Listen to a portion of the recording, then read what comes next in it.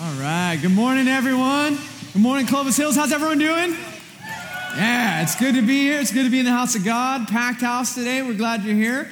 For all of you that are teachers and students, we mourn with you this day. It's the last day of your summer vacation. And as I tell my children, I'll tell you, all of you that are students, I never, ever have to go to school again. And someday that may be you too. So anyways, if I go, I'm teaching and they're paying me. So that'll be nice. But anyways, man, what a great summer it's been. I don't know if you know, last week I blew it. I didn't tell. The 9 o'clock service missed out on a bunch of stuff. And if you're here double dipping from the 9 o'clock service, God bless you. I'm not that good of a preacher, but you will get some new content this service. We actually, last week at Shaver Lake, we baptized. No, we didn't tase anyone. We baptized 27 people. Isn't that awesome? Yeah. And we had set out and we had prayed and we had asked the Lord, because every year we baptize about 100 people a year. That's been kind of the 10-year trait of this church. And we asked the Lord, would you give us 150 this year? And last weekend, we baptized number 152. So God has been so good, and it's awesome. So God is moving here. It's good stuff. Hey, I want to encourage you, if I get boring this morning, if you get lost, pull out your smartphone, go check out our new website. It'll help our Google rating, and you'll be serving the Lord. Amen? Okay, so I really am wrapping up Ephesians because we literally have run out of verses. This has been an 8-month journey through this. And yeah, only 3 more weeks to go through these 2 verses. I'm kidding, Scott, wherever you are. This is it. And this morning, my good friend, Teacher Doug, is going to come out, and he's going to read from the Word of the Lord. So if you're able to, I'd love it if you could stand in honor of God's Word, and he's going to read God's Word to us. This morning's reading is from the book of Ephesians, chapter 6, verses 21 to 24. Tychicus, the dear brother and faithful servant in the Lord, will tell you everything, so that you also may know how I am and what I am doing. I am sending him to you for this very purpose, that you may know how we are and that he may encourage you. Peace to the brothers and sisters, and love with faith from God the Father and the Lord Jesus Christ. Grace to all who love our Lord Jesus Christ with an undying love. This is the word of the Lord. Amen. You may be seated. Thanks, Doug. You know, actually, Teacher Doug, if you don't know, he's been working in our children's ministry since the beginning of time. He was Jesus' Sunday school teacher, and he's probably going to go walk back in there and minister to my kids right now. Just an awesome guy. And I don't know if you know his story. 2 years ago, him and his wife Doris, they lost their daughter Molly to a drunk driver. And she was in her early 20s. It was a tragic thing, and just crushing to a family. And it crushed them. But one of the things they set out, and they said, we are not going to let this tragic event end solely in tragedy. So they set out, we're gonna figure out some good to come from this, because we believe what the Bible says, that everything works out for the good of those who love Christ. And they decided on her birthday last year, they were going to call it Molly Day, and they were going to ask all their friends and family to go out and do a good deed in the name to remember Molly, like do a random act of kindness to remember Molly, and do it in Jesus' name. And they did it last year, and it kind of went viral in our community. It was on the news. Thousands of people did it. People overseas in Europe were doing it, and it was a really cool thing. So this year, we're jumping on board even more. So this week, I'm encouraging you guys, go do a random act of kindness in the name of Jesus to someone. Hug a Raider fan, whatever you got to do. I love my Raider fans, don't you worry. But anyways, the point I'm making is we are actually partnering with Clovis Community College, which is a very, very cool thing that we're doing.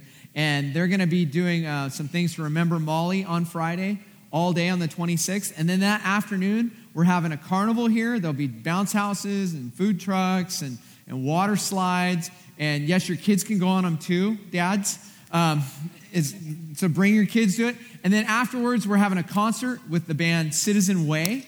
If you've heard them, they're all over K-Love right now. They have a couple hits. They're awesome. Marlena Capato, who came and led worship here a few months ago, is going to be opening up, and our Clovis Hills worship team is going to play a couple songs too. So it's going to be an awesome time. Make sure you come to that this Friday at Molly Day. We have tickets out there, all that. But we're wrapping up this series, and Tychicus, and I know that Teacher Doug called him Tychicus, and I let you in on a little secret about Greek and Hebrew in the Bible. When I went to seminary, I studied under a guy named Dr. Mark Strauss, who is one of the leading Bible New Testament translators in the world. He's the editor of the NIV translation, just a brilliant man. And I remember one day I'm in class studying Greek, and I couldn't pronounce someone's name. I didn't know how to read it. Because, you go through the Bible, and it's like the Perizzites, the Nilobites, the mosquito bites, the Hittites, on and on, right? And I couldn't pronounce this one name. It was like Tychicus. And I said, how do you pronounce this right? And he said, well, Sean, how do you say your name? And I said, Sean. He goes, if you lived in New York, how would you say your name? Sean? He goes, no, Sean. Right? And if you live in Ireland, oh, Sean. So, so there's different cadences, and depending on the time and the place, he goes, these names would have been pronounced different. So the truth of the matter is, if you ever get stuck and you can't pronounce a name in Greek or Hebrew, just say it as fast as you can and kind of mumble it, and you probably said it close to right. So I want you to understand something. Tychicus, tomato, Sean, it doesn't matter. But I'm going to call him Tychicus today, okay? And Tychicus is this guy that is relatively unknown in the Bible.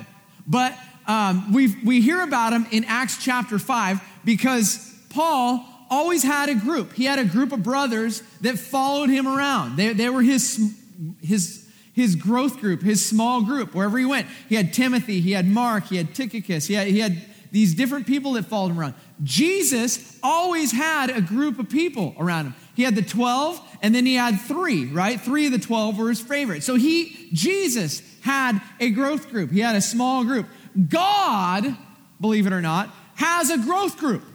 If you look in the scripture, God is described as a Trinity, the Father, the Son, the Holy Spirit. And at different points in scripture, you see all of them together. They had a little, in Genesis 1, when the earth was created, they had a little growth group meeting. And God the Father was there. He said, let there be light.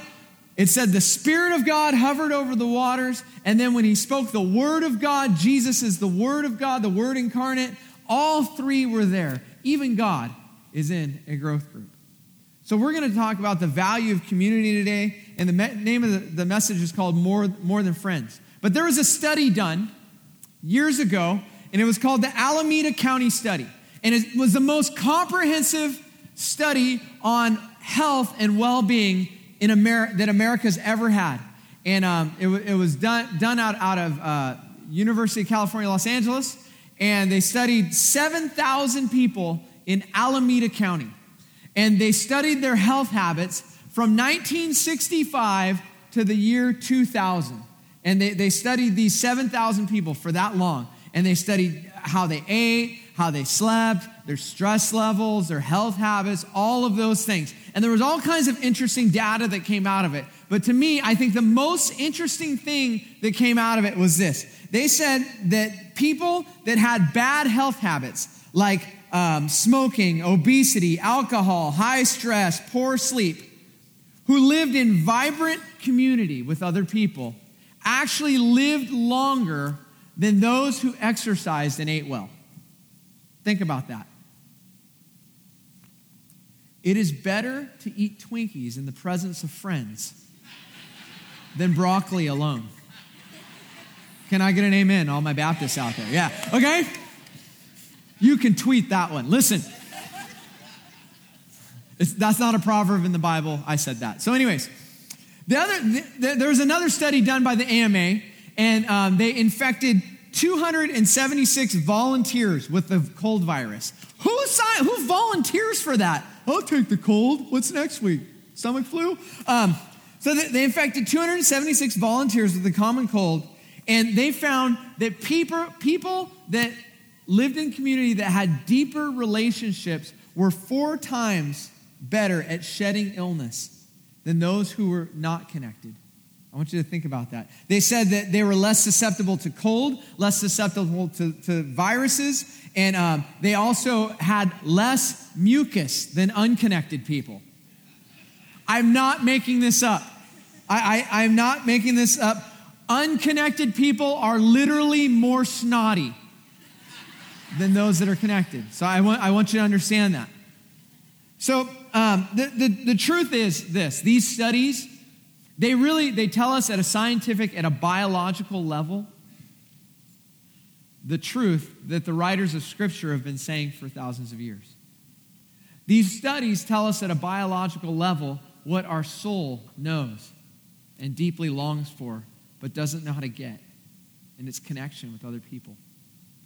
See, ultimately, the Bible tells us that when humanity sinned, when we sinned against God, our relationship with God was severed, it was broken, it was shattered, and our relationships to one another became shattered. This is why we have strife. This is why we have relational problems. I know no one in this service has relational problems. It's all the 9 o'clock people and the Saturday night people, but they really struggle with their relationships. And Jesus came to undo the effects of sin. So I want to talk to you about this because I believe this, that you and I, we know deep down inside we were created to be in community with each other as brothers and sisters in the Lord. You were destined for it. And part of the thing that in our bones we don't feel like life is not right, is part of it is because we are disconnected. You were created by God for community. As a matter of fact, in the Bible, in Genesis 1, it says we're the image bearers of God, right? And God is in community. Jesus was in community. Therefore, we should be in community. So, if you have your outline, pull it out, and we're going to get to it. Number one is this. Number one, you can write down in the blank, a dear brother. Tychicus was a dear brother. And let me explain what I mean. I want to read you the scripture. And it says here, Tychicus, the dear brother and faithful servant in the Lord, will tell you everything so that you also may know how I am and what I'm doing. So he was a dear brother, and I want to explain to you a little bit about this word brother. See, in the ancient world, in the early Christians, they all called each other brother and sister, and there was a reason they did. In the modern world, if you go to church and someone calls you brother, it's probably because they forgot your name. Pray for my brother, right? Okay? But the truth of the matter, it was a real thing in the early church, because the early church was a Jewish movement. You have to understand that. As 21st century Westerners, moderners, we have put religion in several categories. You have Judaism, Christianity, Islam, all the Eastern religions. It's kind of the four categories that we put religion in. But here's what you have to understand. Christianity was a Jewish movement. The disciples were Jews. Jesus was a Jew. The first Christians believed, and we believe, that Jesus is the Jewish Messiah, come to forgive the sins of the world. So what happened was these early believers in Jesus, they would go to the synagogue. They would go to the temple like good Jews, and they observed all the Jewish traditions, and they were part of Jewish families. And then what happened was, over time, they got kicked out of the synagogue because they kept proclaiming Christ as the Messiah. And when you were a person and you got baptized into the faith, here's what happened. Your family wrote you off. You were disowned by your family. And when you made the choice to be a disciple of Jesus, it was a real decision. It wasn't like, let's try this on and see if it's cool. I mean, it meant a lot if you did it and you lost your family. And and when Paul writes in the book of Ephesians about being adopted into the family of God, they really had to be family. They had to become brothers and sisters to each other. When they were being persecuted, they had to become brothers and sisters to each other. So Tychicus, Paul describes him as a dear brother. And here's what I want you to understand how it works.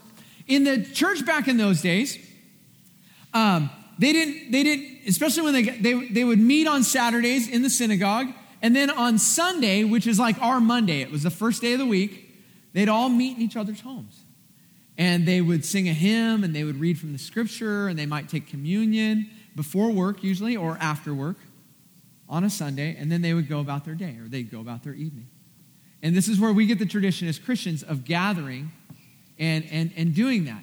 They didn't have a gathering space, so they did it in homes. But over time, we find by the end of the first century, they started gathering in larger groups. But here's what I want you to understand. For the most part, Paul's in jail. He's writing the book of Ephesians. And jail is much different in the Roman world. He's writing the book of Ephesians. He's chained to a guard. He's chained to a wall. In Roman jail, they don't bring you food. If you're sick, you die. You don't get 3 meals. You don't get to lift weights. You don't get to finish your GED. You don't get to do any of that stuff. It's not like prisons here.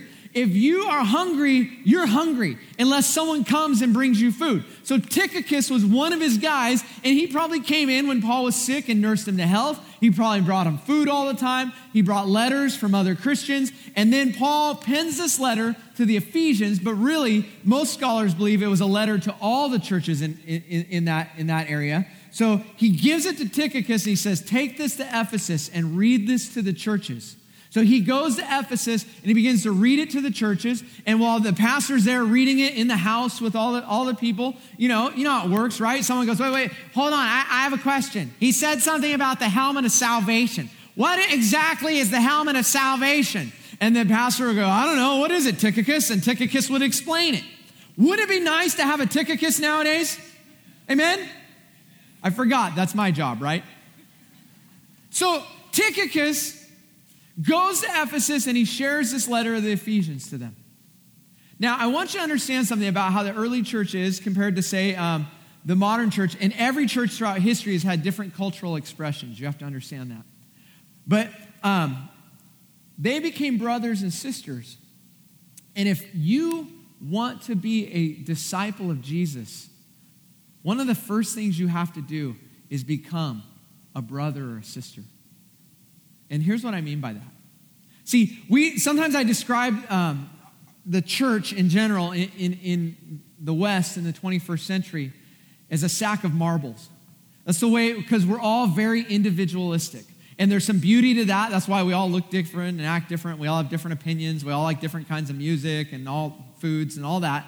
But here's what I also want you to understand. We look like a sack of marbles. We're hard little autonomous units that gather together in a sack right now. And then when we're done, we all leave as individuals, and we're individuals, and that's the way we think. But here's what I want you to understand. The way the church was designed, the way the body of Christ was designed, we're not to be a sack of marbles. We're more to be like a bunch of grapes, organically connected together somehow and connected to the vine.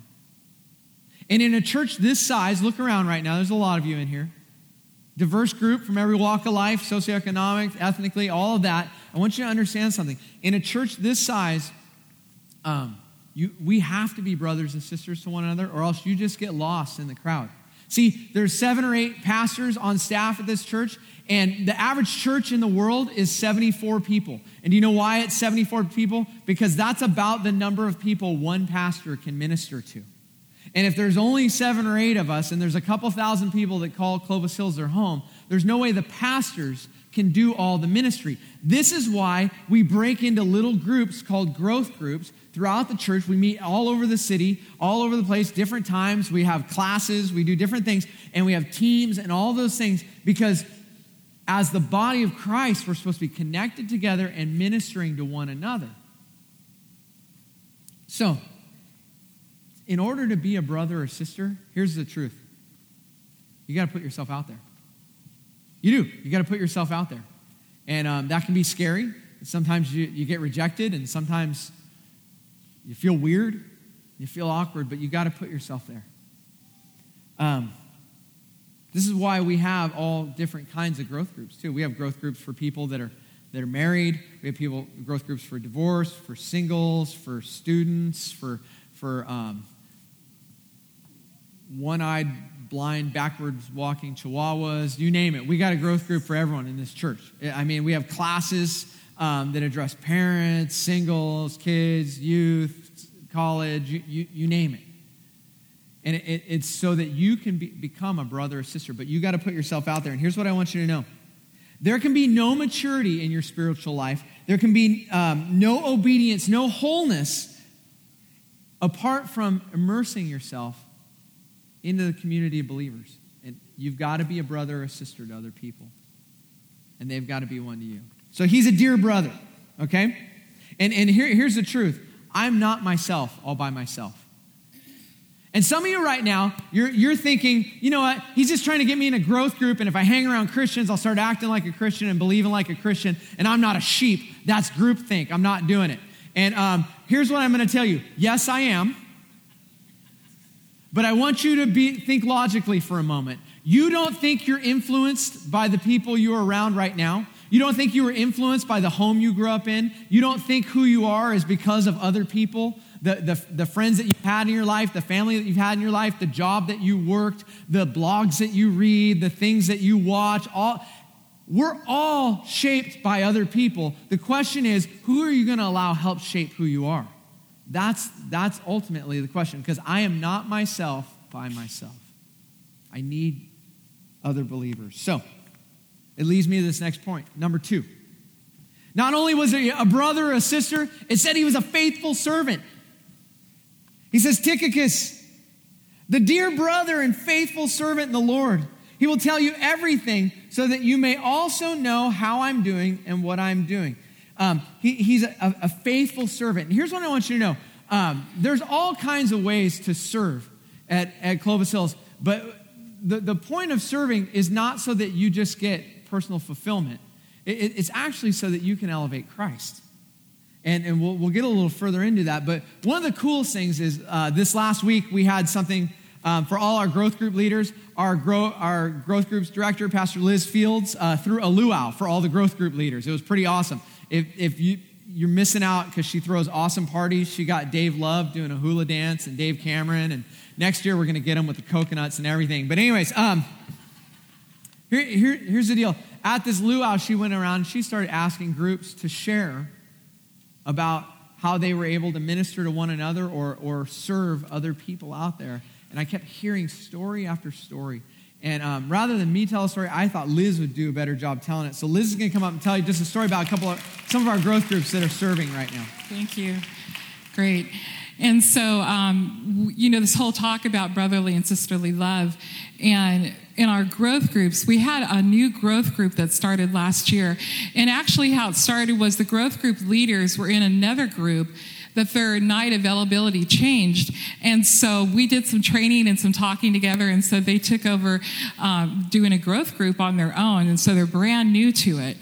And a while back, she was the growth group leader, it's a husband and wife, she had gone to a lactation class. She was pregnant, she was a week overdue, and a little discouraged by that. And she met a young mom there who had a brand new baby, and she was kind of sharing her story, and the new mom said, "Would you like to hold my little baby boy?"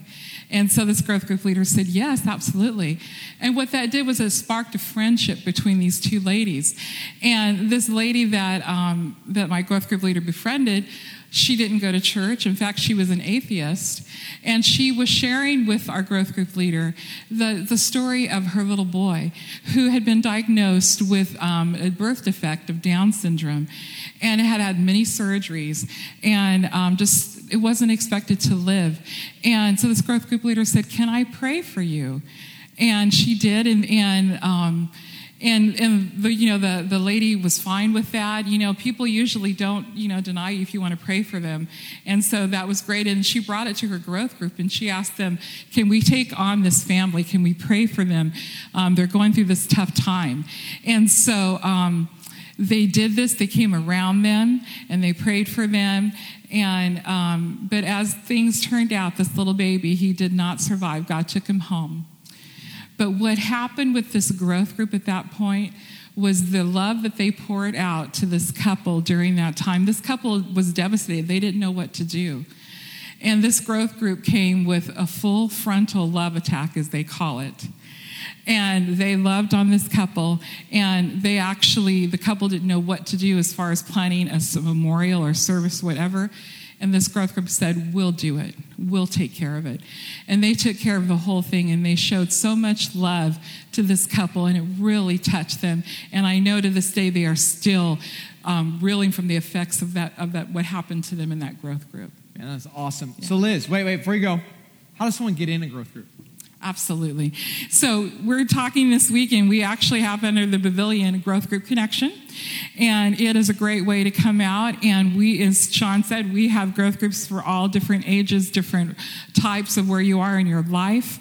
And I even have a table. If you can't find something, I have a form that you'll fill out, and I will find you something. We'll start a group. We'll do whatever we need to do, because we believe so much that getting connected, going deeper in your faith, and building relationships is so important. And we learned that from what Jesus did when he was here. One of the first things he did, as Sean said, he got 12 guys together to hang out with him. We want you guys to experience that. Awesome. Let's give it up for Liz.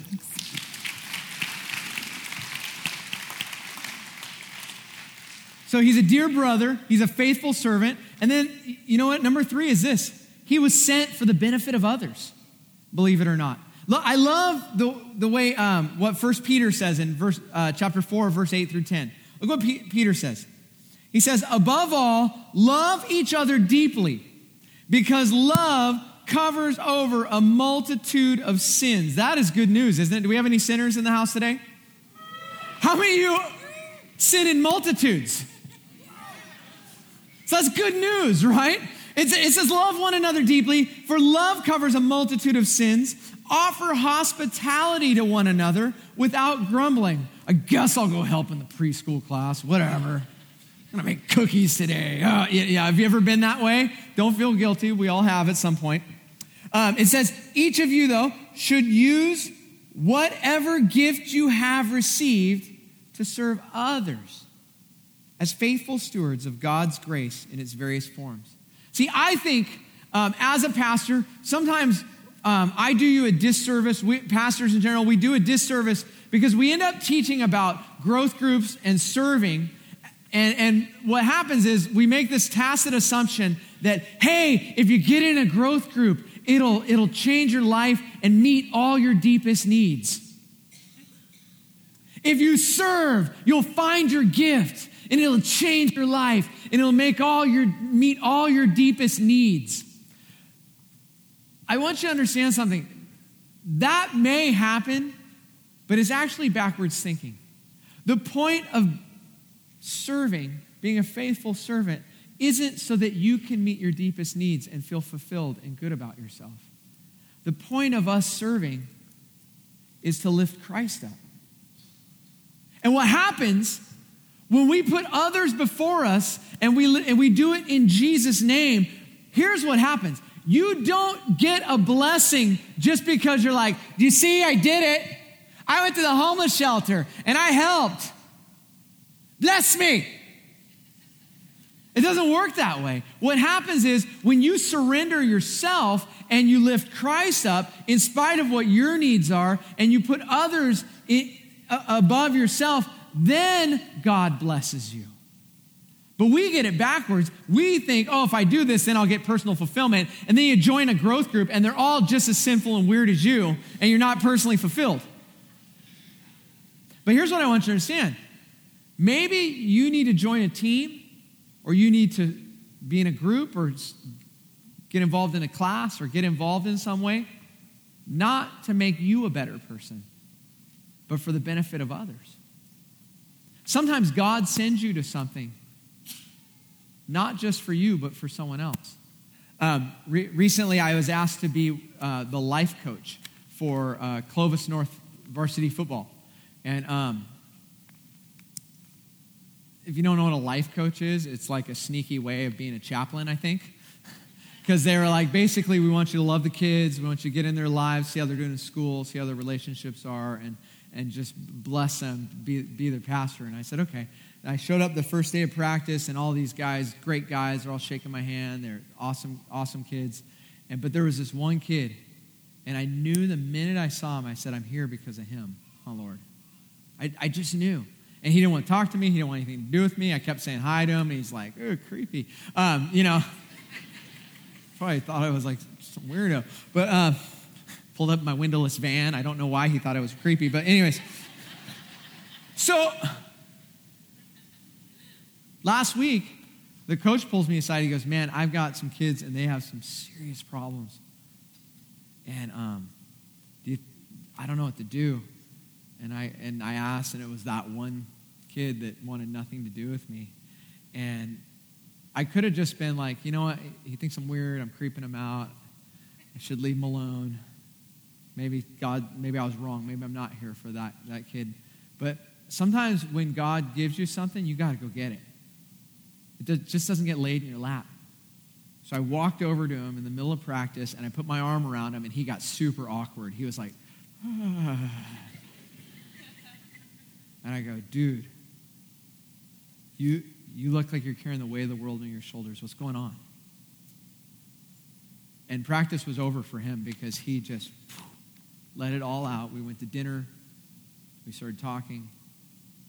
See, guys, sometimes God sends you somewhere for someone else and not yourself. And Tychicus understood that he had to be a dear brother. He had to be in community. He had to be a faithful servant, sometimes doing the job that he didn't want to do, sent for the benefit of others.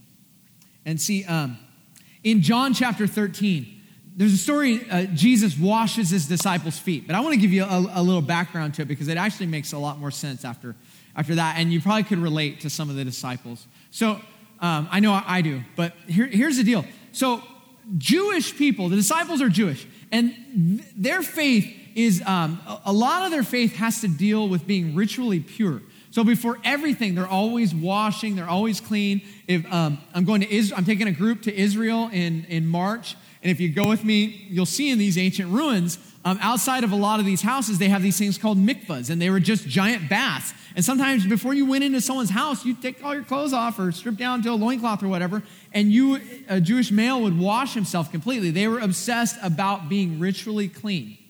And the Passover is the holiest of all the Jewish holidays, right? It's like the big one, And, being ritually clean, all of that is very important when you celebrate the Passover. So Jesus and his disciples are going to celebrate the Passover, right? So Jesus is sent ahead. They've got the meal prepared. They've got it all ready.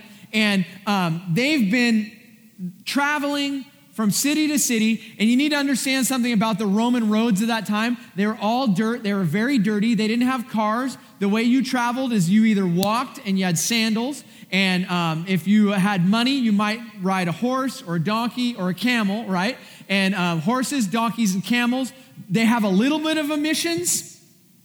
But most of the stuff that pollutes the world from them falls to the ground, right on the road right there. So you can imagine you're walking on these dirt Roman roads day in and day out. How filthy your feet get, right? I mean, think about it. Some of you probably spent the week at the coast and you went barefoot for a day. And you ever looked at your feet if you went barefoot just for a day? You got bacteria the size of turtles crawling around on those things.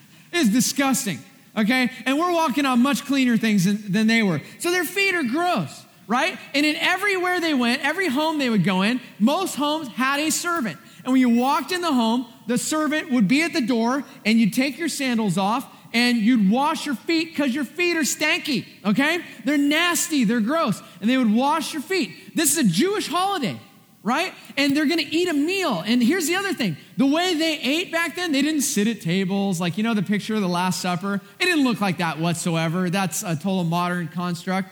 Their tables were like down on the ground, like coffee tables. They laid on the ground while they ate, just kind of it'd be nice, wouldn't it? The dog would get more food. But anyways, think about it. Peter comes in, he lays down, and then John comes and he lays down and his feet are right there in your face, and you got John's stinky feet, and Jesus likes him better, and you're like, it's gross, right? So here's what happened. They come in for the Passover. They get to the door, there's no servant.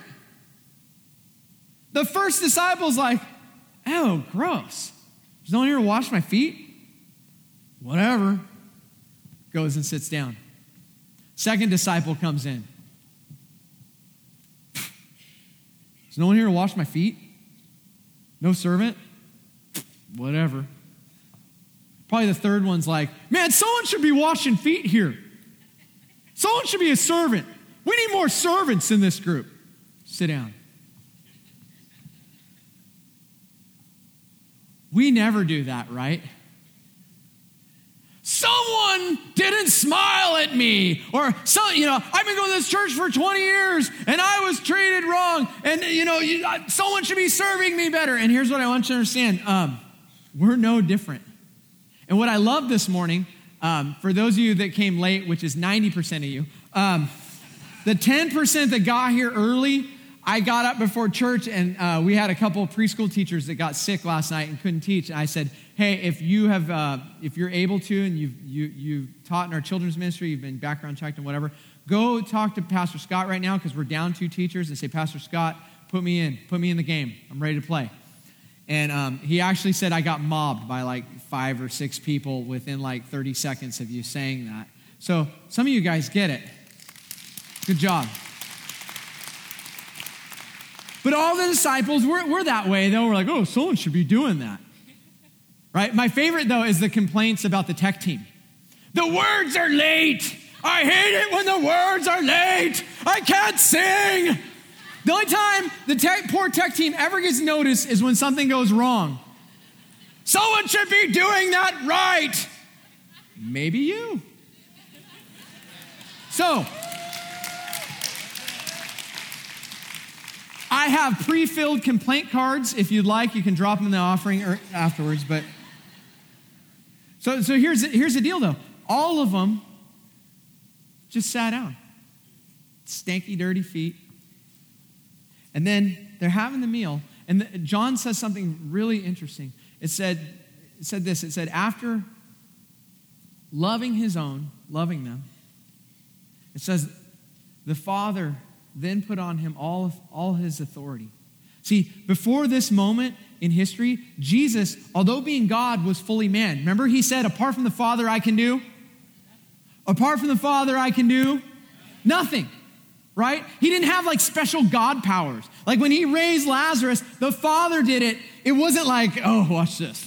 Sometimes I'm human, but I just pull out the God powers and here I am, I'm Jesus. He didn't do that. He was fully human. But at this moment, it says that the Father gave him all the authority. And with all the authority and power in the cosmos, do you know what Jesus did? He didn't go, hold on, guys. I know there was no servant to wash feet. I got God powers now. It's on. Boom, clean feet. Drop the mic. I'm Jesus Christ. He didn't do that. It says with all the power of the cosmos, with all the power of God, he got up, wrapped a towel around his waist, and he washed their feet.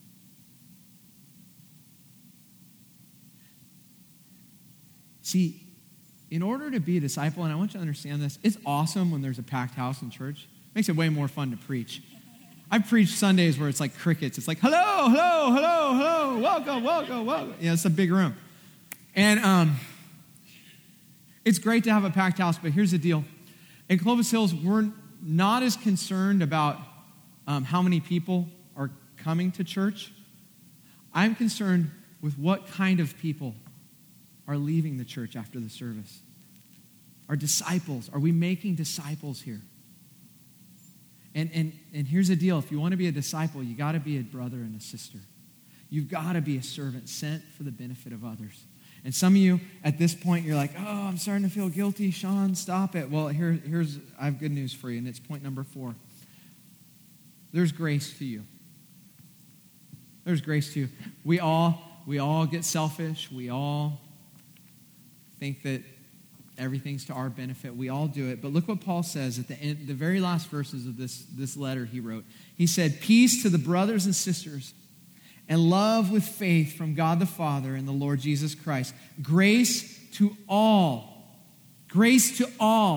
who love our Lord Jesus Christ with an undying love. See, here's the deal, guys. It's not about having a checklist like, okay, well, the pastor said I need to be in a growth group. So check, I'm in a growth group. Good. God be happy with me. The pastor said I need to serve. Okay, boom, I'm going to serve on a team. I'll serve with children, even though I hate them. God be happy with me. Shut up, kid. You know, it's not that. And then I'm supposed to be here for the benefit of others. So I'm here for the benefit of others. It's not about checking those boxes, guys. Being a follower of Jesus isn't about what you do. It's about what Jesus has done on the cross, and then it's your response to it. And when you realize that God is not mad at you, your sins are forgiven, he looks at you and he sees so much, he sees a destiny that he's given. He's given every one of you in this room. I want you to understand something. Each of you, yes, you've been gifted uniquely to serve the body of Christ, to serve one another, and to serve people outside of the body of Christ. You've been gifted uniquely. God made you for that purpose. If he didn't make you for that purpose, when you accepted Jesus as a Christian, he just would have taken you then. He'd be like, oh, Sean, you accepted me now. I don't need you anymore. Some days that would be nice, wouldn't it? Students. Anyways, tomorrow morning, Lord, come back. So here's what I want you to understand. It's not about feeling guilty because you're not good enough. The truth of the matter is none of us are good enough. And grace has been extended. And grace, I want you to understand something, is scandalous. It's not fair.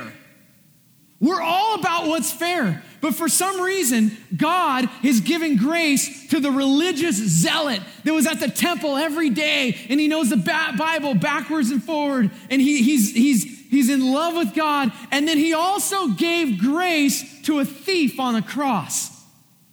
And it's scandalous. But here's what happens.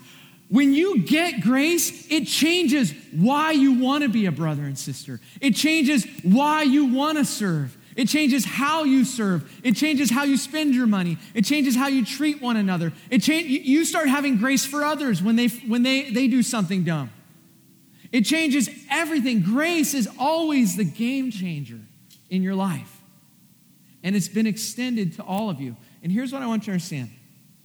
Some of you right now, you're listening, and you know this message. You heard it your whole life, but and God has been calling you to follow him, but you've put it off time and time again, and you keep hearing the voice of God, and he's knocking at the door of your heart, and you keep just blowing him off.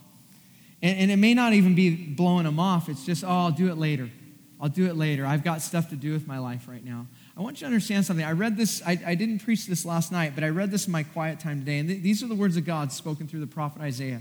In Isaiah 65, he says this, I called you, but you didn't answer.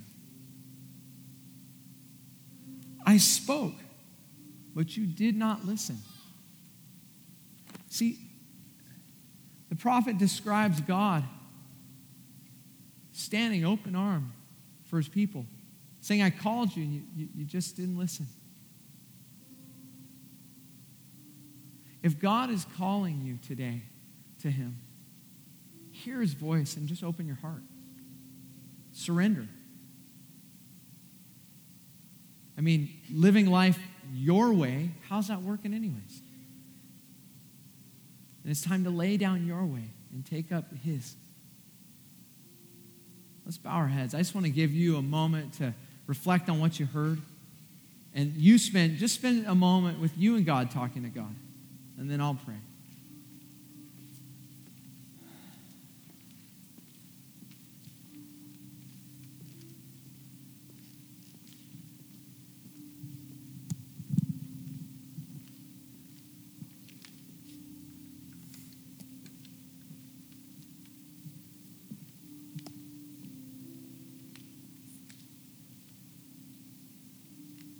Father, this morning there's some of us that we've been running from you. We've heard you on several occasions in our life, and we've put it off.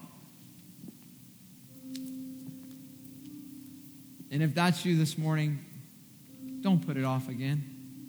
Father, I just lift up anyone today, Lord, that senses your call on them, that you're drawing them home to you, to faith again, to walking with you, to a relationship with you. Father, help us understand that we can't have healthy relationships to one another unless we have a healthy relationship to you. And for some of you, you've never put your faith in Christ before.